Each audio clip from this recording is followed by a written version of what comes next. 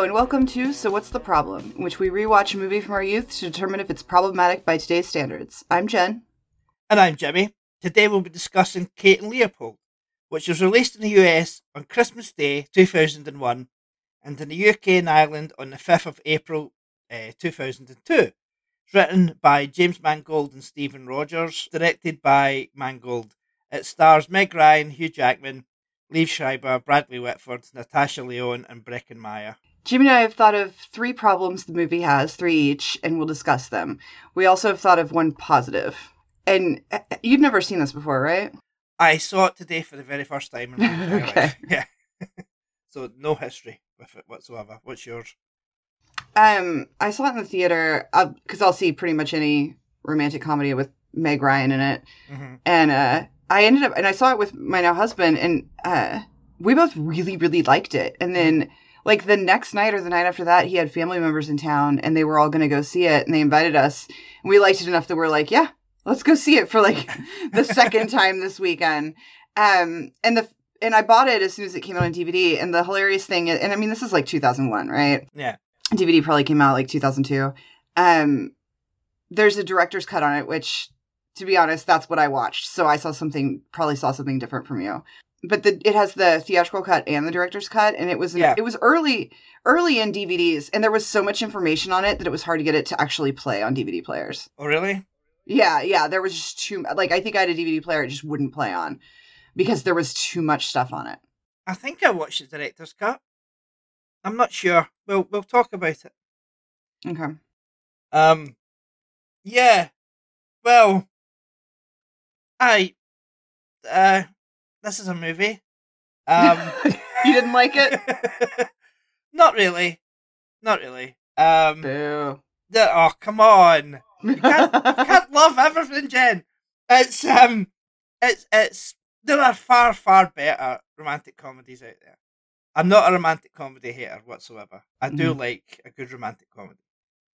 I didn't like this. There's a lot in it. There's stuff in it I do like. I don't hate it. It's fine. But I'm not a hater. Even Meg Ryan doesn't seem interested in this movie. She's just, like, every time her character is shouting at people, I just think that's just Meg Ryan just going, you know what? I've done this hundreds of times. Wow. I don't care anymore. I'm just... Because I think this is the last romantic comedy she did. At least for a while. She hasn't really done much since then.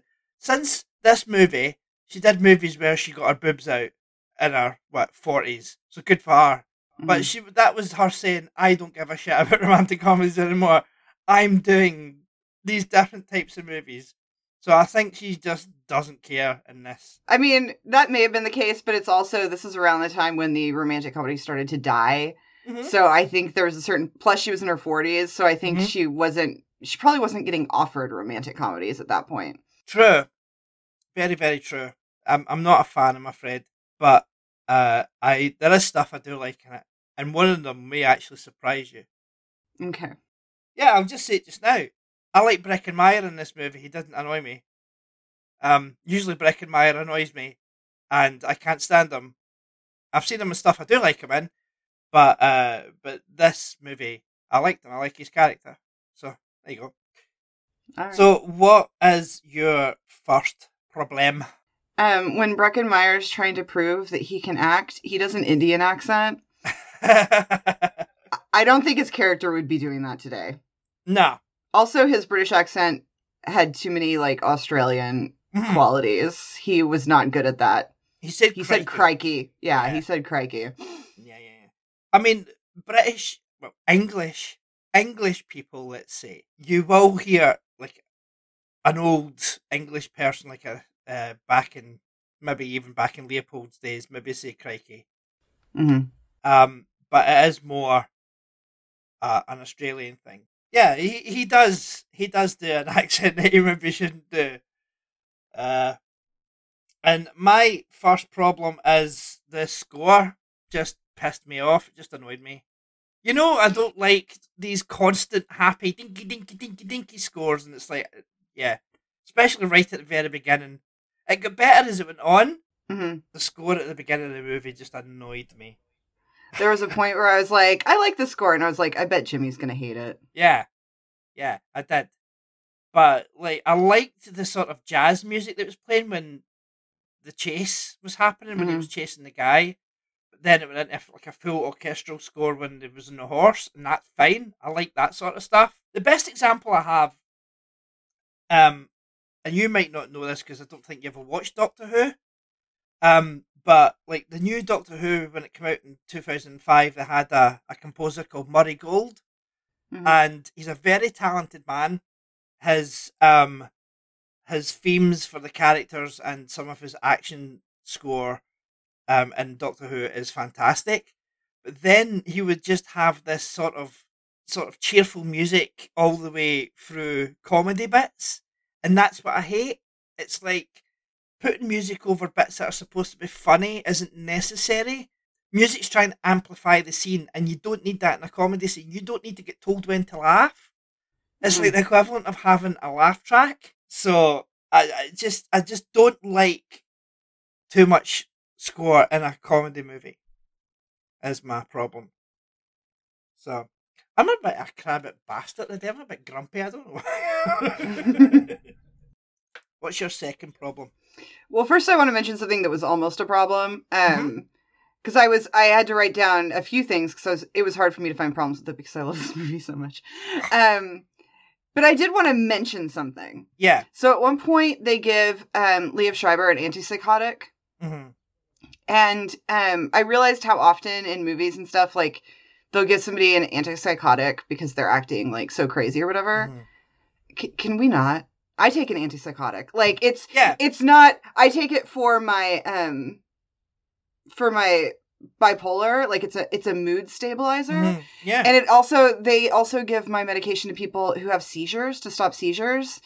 And I realized, oh, this is, like, actually part of why obviously the wording itself can sound scary if somebody prescribes it to you. But I was like, no wonder I had such an attitude towards it at first, because in movies, they act like an antipsychotic is like such a big deal when it's pretty normal. Yeah, and not only that, the doctor gives him one after one session because he's only been in the hospital for a couple of days.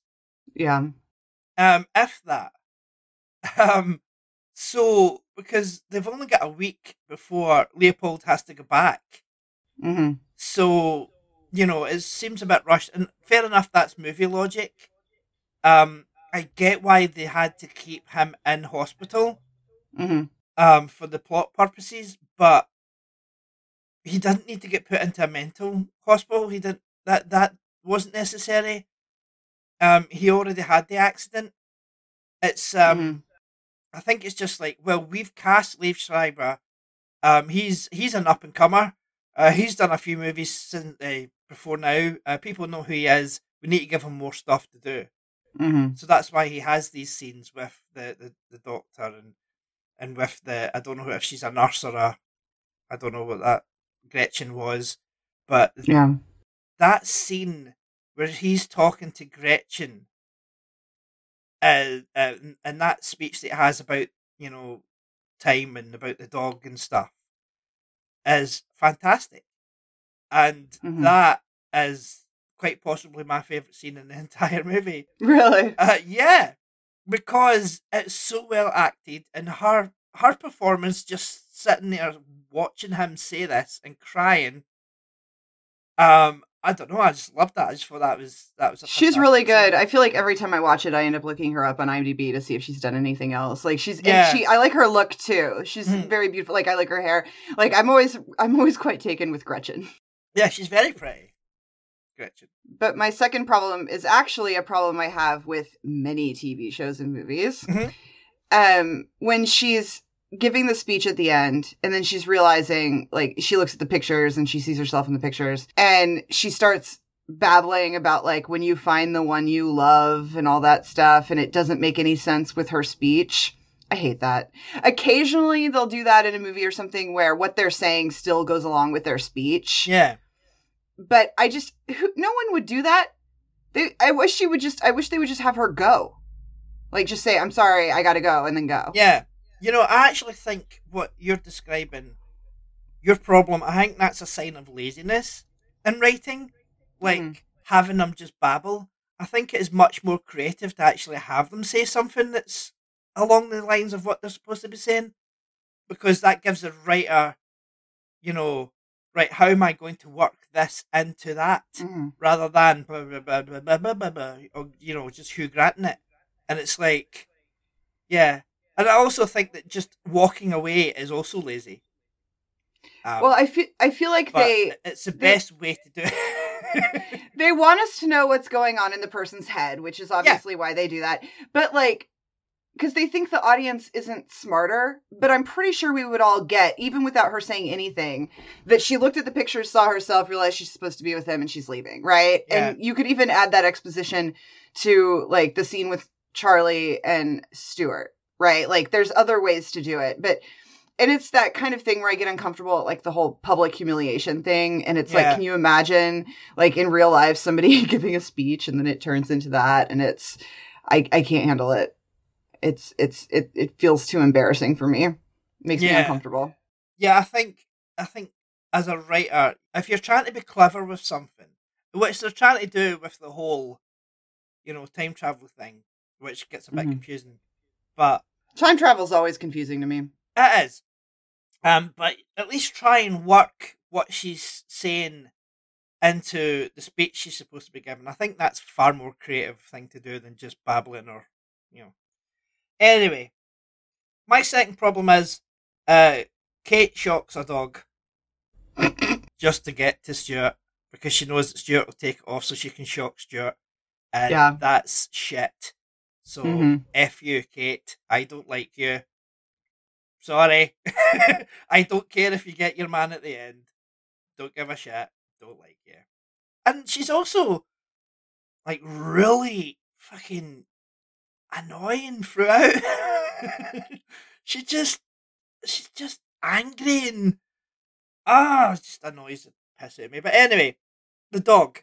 She shocked the dog and that's not on. I did think that was pretty shitty. It's very shitty. And I don't know if we're supposed to like her, but we should be, liking her because she is the protagonist. Even though she says, I'm not a protagonist in a major motion picture. Ha ha ha. Funny line. But yeah, I don't like that bit. So what's your next problem? Okay, here's where we need to establish whether or not you watched the director's cut. At the beginning, when Hugh Jackman is chasing after Liev Schreiber, and they run out of the place where they're having the party, did you see Meg Ryan there? Yes. Okay, so you watched the director's cut. Okay, because that wasn't in the theatrical cut. She wasn't there at the beginning in the theatrical cut. Yeah. So the director's cut, the big difference is the fact that okay. Yep. Come on, you can see it, Jen. It's my third problem. Come on. Kate is Stuart's like great grandmother. Yeah. Yep. And that's icky, to say the least, because she was with him for several years, so you have to assume they had sex. Yeah. And I feel like my problem is like, I don't even know if it's a fair problem if it's just the director's cut. I can't remember if in the theatrical cut he said that he was related to him, because I thought he did, but then some of the stuff I read said he didn't. Apparently it was cut just before release. They cut out the line, he's my great-great-grandfather, before the release. Okay. And cut out Meg Ryan, which, they should have kept that cut out. It makes no sense. But there you go. Carry on. Yeah, it's interesting that you see her there at the beginning. It spoils it. The movie ruins its own twist. But it's still it's a moment where you're like kind of shocked. But I think I know that I would have forgotten about it already by like 10 minutes later. Yeah, not everyone is. Not everyone. Plus, bad memory. Well, it's also a romantic comedy, so we kind of know what's going to happen, right? Like we know they're going to end up together. But as we're watching the movie, we don't know that she's going to travel back in time. We don't know that's how it's going to end.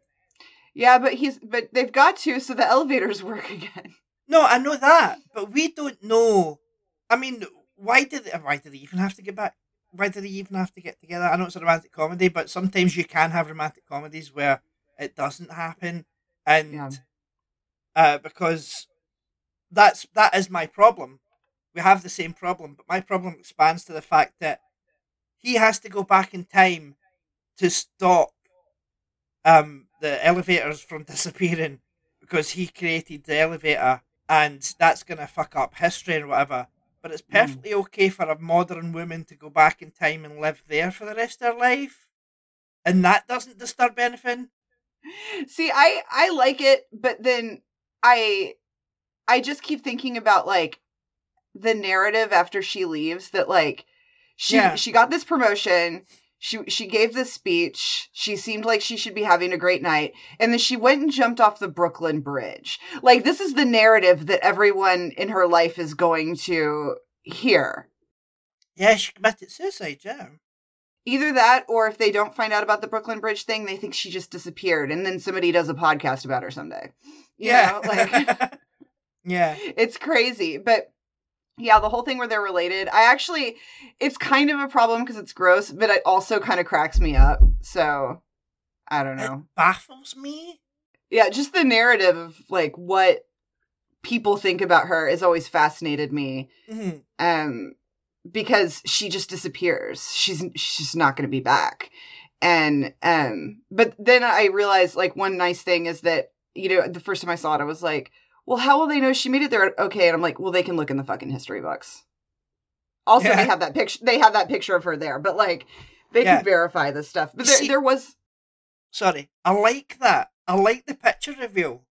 Mm-hmm. I like that idea, right? Because we see Stuart and he's just taking pictures and he's not really watching.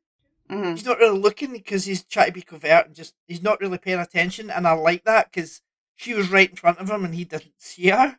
Yeah. Which, you know, is also goes towards the whole him ignoring her when, you know, him, what's the word? Not ignoring her, but him being distant and stuff when they were dating and just sort of not paying attention to her and stuff like that. It's true. She was right in front of him and he didn't notice. So, yeah. But I like that. But then in the director's cut, it is spoiled because we see her right at the very beginning of the movie. Yeah. But, you know. Sorry, carry on. Oh, I was just going to say there was a deleted scene where they're in the cab on the way there and they put together that they're related and they're just kind of like, let's not talk about it. Oh, really? Yeah. Yeah. See, that just, why put that in there? It's just really weird. It's like, what you doing, James Mangold? I don't know. I think James Mangold is just like, right, if I have to do a romantic comedy, I'm just going to, you know, just shove everything in there. I'm going to shove incest in there. I don't care. Fuck it. You know? It just seems a bit... Sorry. Oh, I love James Mangold. I just want to put that out there. I love him. No, I'm a big fan. Yeah, he's a talented man. I like his Marvel movies. He's one of those directors that does completely different movies all the time. Like, he is not in one genre. Yeah. And even his Wolverine movies, like, I didn't see the first one he did, but I saw Logan, and I know Logan's very different from the other Wolverine movies. It is. It definitely is. Even making them, like, tonally, you know, he made something very, very different. And once again, worked with Hugh Jackman and Liev Schreiber. Yeah, exactly. No, he didn't. Not Liev Schreiber. I thought Liev Schreiber was in one of them. No. Okay. I thought I read that. No, Liev Schreiber is in X-Men Origins Wolverine, which is directed by someone else. Okay. The guy's name. But Mangold directed The Wolverine and Logan. They're both just Hugh Jackman. Liev Schreiber's not in them. So. Okay. I can't even remember. I don't even know what other movies James Mangold's directed. Apart from the Wolverine ones. Let me, because I really like his filmography. So let's see. He did... Well, his first movie was a movie called Heavy, which had Liv Tyler and Pruitt Taylor Vince, and I don't remember very well, but I remember liking it. And then he did Copland, which I only wanted to watch Copland after I found out he directed it, because at that point I was a fan. This was like after he'd done a couple more movies, and I couldn't find it anywhere. It was out of print, and by the time I was able to get my hands on a copy, I didn't care anymore. So I still haven't seen Copland. He did Girl Interrupted. Right. Identity. Do you remember Identity? Right, okay. Pruitt Taylor Vince is in that as well. Mm-hmm. Walk the Line. Right. 3:10 to Yuma. Yeah. Night and Day, which I love a good action comedy. Yeah. Wolverine, Logan, Ford versus Ferrari. And then he has like 10 upcoming projects, including Indiana Jones 5. Yeah, that's right. He's directing that. Yeah, it's making me very excited. Very interested for that movie. So he doesn't have like a massive filmography, but I feel like his filmography is pretty solid. So, yeah, I'm a fan. But he's not like a household name or anything. No, we basically have the same problem. I don't get her going back in time, how that's okay. And because Stuart just says, it's fine, it's supposed to happen. It's like, that's not a good reason. It's supposed to happen. Anyway, positives. What's your positive? I've been thinking about this. This is tough because I just want to say the whole movie because I love the movie. Yeah, but the whole point of the podcast is to think I problems. We've had this discussion before. You need to try and separate your love for the movie. I know. So you say that Meg Ryan feels like she shouldn't be in it, but I think she's doing some interesting stuff in the movie. So I'll say her performance and also the wardrobe, because they have her in this wardrobe that's just like a little more old fashioned. Yeah. Like the collars and stuff, which I think is an interesting touch. But physically, she moves in a more masculine way in this movie. Yeah, the way she sits and stands and stuff. And it's clear that she's not just in there just doing the Meg Ryan thing. Like, she has thought about this character and she is making this character be much less feminine. And I think that what she's doing is very interesting. Like, you can really tell how she is putting thought into how she is carrying herself physically. That's fair enough. Yeah. She has done something different to what she usually does. So I'll concede that point. But my positive, I'll just go in the other direction then and say Hugh Jackman. My positive, because he's great in this movie. He's just really, really good and fun and likable and charming, and So yeah, that's my positive. But it was almost Breckenmeyer, which is weird for me. But I mean, the cast is really good. Liev Schreiber's very good. He's really good. You've got Viola Davis as a police officer. Yes, that's true. For some reason. Well, because it's early in her career. Like, it's so crazy to watch these movies where somebody early in their career just has a few lines. And it's so funny because her picture is actually on one of the DVD menu pages. Oh, really? And it's not because it's Viola Davis, because this DVD came out, like, this was like, I purchased like the day the movie came out, and so she still wasn't known, but they just happened to have a still from that scene on the DVD menu. Yeah, is that because she's one of the only black people in the movie? I don't know about that. But yeah, I think the whole cast is really, really good in this movie, and they help make it. I mean, I think they're all very charming. I do like Hugh Jackman in this, and Liev Schreiber, and even Natasha Lyonne. I think she's good. Mm-hmm. And this is amount of time. Sorry. This is when Liev Schreiber, or not Liev Schreiber, Hugh Jackman is still new, right? Like, we've seen him in X-Men, but 2001 he had 2 different romantic comedies come out, and they're both kind of forgotten. The other one was called Someone Like You, and it was him and Ashley Judd. And he plays a cocky jerk in the movie, and he's delightful. I have that on DVD as well. Right. But I can never find anyone who's ever seen it. It's based on a novel, Animal Husbandry, and I read the book too, and it's a cute movie. I actually almost picked it, and then I was just like, no one's going to care about that. But yeah, it was a good choice for him, I think, because it showed something incredibly different from Wolverine. Yeah. I really just have one note, because we've spoken about a lot of things. But did we really need to see the dog shit? After the dog poops, did we need to see it? Did we? I don't think we did. I hadn't thought about that. Because we know what dog poop looks like. We don't need to see it, right? And it's just, my problem with some of the movie is some of the humour is at odds with other parts of the humour. I think this movie could survive on its dialogue, because it has some good dialogue, it has some amusing lines, and it can survive on the charisma of its cast. It doesn't need the pratfalls It doesn't need the dog poop for comic effect. It's like, the dog is pooping, here it's pooped, haha, isn't that funny? We're showing you dog poops. Like, no, we don't need to see it. We don't need to see Stuart falling in the hospital gurney as he's getting put into the ambulance. We don't need that pratfall. That's not needed. We don't need to see Stuart falling and getting hit by the door, and Gretchen hits him by the door. We don't need that. We don't need Kate falling off the chair. We don't need that stuff, because the movie can survive on its own as a romantic comedy with the actual comedy of the characters, of the lines and the dialogue. We don't need the stupid pratfalls and the dog poop. I think this is around the time when they started. It seemed like it was mandated that in romantic comedies, someone falls down a lot or something, like, or even like in Mean Girls, there's a part where she just like randomly falls face first into a trash can. It's not needed. It's completely unnecessary, but that's what they were doing at the time. And I don't understand.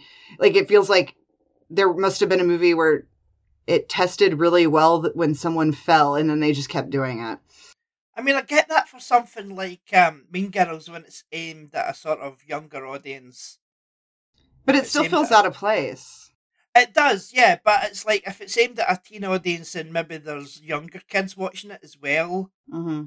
I mean, we've already recorded next week's episode, which is Blind Date, and that is a farce, and that has a lot of slapstick in it. But that is part of the movie. Yeah. It's like the entire movie is a pratfall, basically, but it just seems out of place in this. I mean, like, yeah, you mentioned Meg Ryan falling in the chair, but I think a lot of the other stuff, like, so much of it happens to Liev Schreiber. And, you know, they put a thing in there where it's like, if he's related to Leopold and Leopold isn't in the past, like, he might cease to exist. So it just feels like all this stuff is happening to him because, like, he's not supposed to exist. And that, but like, if Leopold... not part of the movie, though. It's something he mentions at one point. Yeah, but the pratfall is... I mean, Gretchen hitting him with the door doesn't... It's just like he's constantly being damaged. And I don't know. I thought it might have something to do with that. Well, it would be nice if they said that. Like, work that in. Say something like he's slowly getting wiped out of existence. So, you know, time is trying to fuck him up. Say that, and then I don't care. What did you think about James Mangold? And this is a director's cut thing. James Mangold playing a director railing against test audiences. Yeah. You see, I kind of agree with him, because I think test audiences are kind of pointless at times. They can work, but I do think that entrusting like what's going to be in a movie to a room full of people, just ordinary people, is a bit weird to me. But yeah, I liked that cameo. I didn't realise that's who it was until I read up later. I read the trivia, but yeah, it's an interesting cameo. So what do you think about that then, that sort of test audience thing? Have you ever been to a test audience? I've never, well, I was supposed to say I've never, but I did once. When Dylan and I were in Vegas, someone came up to us wanting, you know, asking us to be in a test audience, and he didn't want to. But I was like, but what if you got to see something amazing? Right? Like, because it was not just new stuff, but apparently they also tested, like, new episodes of Supernatural and stuff like that. And I was like, what? But it was a cooking show. And so we were a test audience for a cooking show that I don't know if it even made it onto the air. I also once did, because, you know, they'll do that thing where, I think Nielsen does it, where, like, you watch it at home. Like, there's a certain channel where they would show something and you fill out a survey. And I did that once for a show. I mean, this is like 20 years ago. And I've always been jealous of the people who, like, I remember somebody saying they were flipping through the channels and they just happened to see the pilot for Lost because they were doing a test thing for the pilot for Lost. So it was playing on one of the channels. And now I'm sure they would just send you a screener. Which actually, now that I think about it, I have been sent screeners before for TV shows. So that might count too. But but as far as being pulled in off the street to test something, I've done it once. And I think Dylan hated me for it. But I was just like, why not? Why not? We've got nothing else to do. We could gamble our money away, or we could go be in a test audience. I mean, it's a different experience, isn't it? It's something that you haven't done before, so why not try it? Well, and I haven't seen this in a really long time. I don't know if they still do this. But for the longest time, and it was usually opening weekend of movies and occasionally a sneak preview. There would be people that would hand you surveys to take. And, at the end of the movie, you take the survey and you hand it back to them. Oh, really? Yeah. And I've done that quite a few times, but I don't think I've done that in over 10 years. Right. So they probably, whatever they do it online now. But that used to happen all the time here. So yeah, and I like doing that kind of thing because I'm going to be less harsh. Because from everything I hear about test audiences, it's like they sound mean, like things. And I get that occasionally something good comes out of a test audience. Same thing where like you hear about how network notes on TV shows or studio notes are awful, and you'll hear what some of them are, and they seem like they usually are pretty awful. But occasionally one goes through that's actually really good. Like you'll hear that rare story.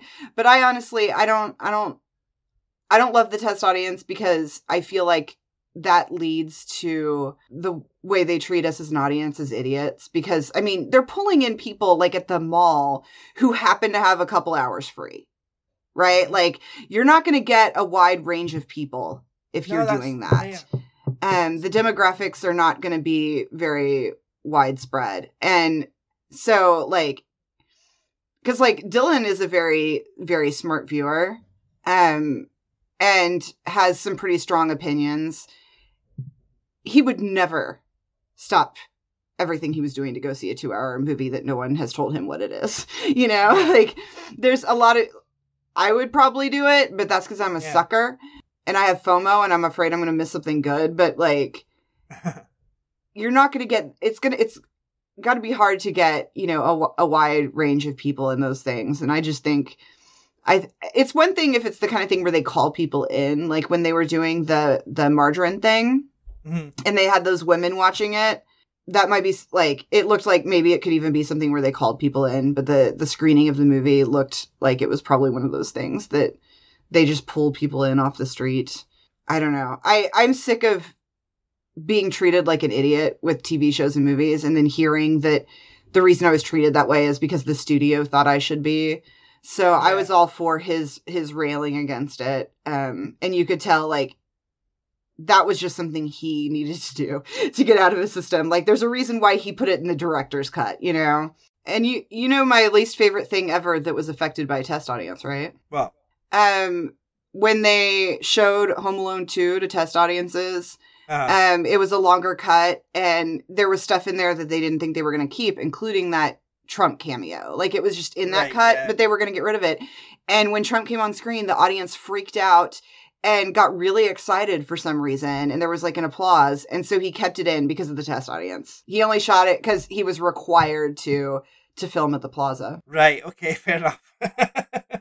If you film on a Trump property, you're only allowed to do it if you give him a scene. And most people just cut it out. Like there's a bunch of movies he shot stuff for that he's just not in. Because everybody knows it's stupid. But he stayed in Home Alone 2 because of a test audience. Remember when Donald Trump was in an episode of Fresh Prince of Bel-Air? No, I do not. When that happened? Yeah. I don't remember that. He was in an episode of Fresh Prince of Bel-Air. Ugh. It's the worst. I know he was on an episode of Sex and the City. Oh, really? Things that take place in New York, like there was a time where it was like you had to throw him in there because he was like a New York thing. Yeah. No, see, I understand that, but he's gross. Still, yeah. That's all we have time for. We've already said what the next movie is because we've already recorded it. I haven't edited it yet, but that's next in my agenda. But it's Blind Date from 1987, starring Bruce Willis and Kim Basinger.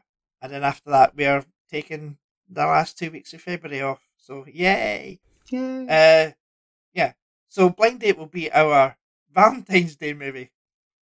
Strange how that worked out, but well, we planned it. But it's still strange that I picked Blind Date to be the Valentine's Day movie. Could have been any other romantic comedy, but I picked Blind Date. So, tune in for that next week. At Drop the Panic Pod is the Twitter address. Twitter handle, whatever the fuck you call it. The email address is contact@shiftybest.co.uk because the website is shiftybest.co.uk. Where can people follow you on the internet, Jen? You can find me at Pilot Inspectors on Twitter, and I have a Party 5 Rewatch podcast called Closer to Free. Excellent. Thank you all for listening. Till next time. Goodbye. Bye.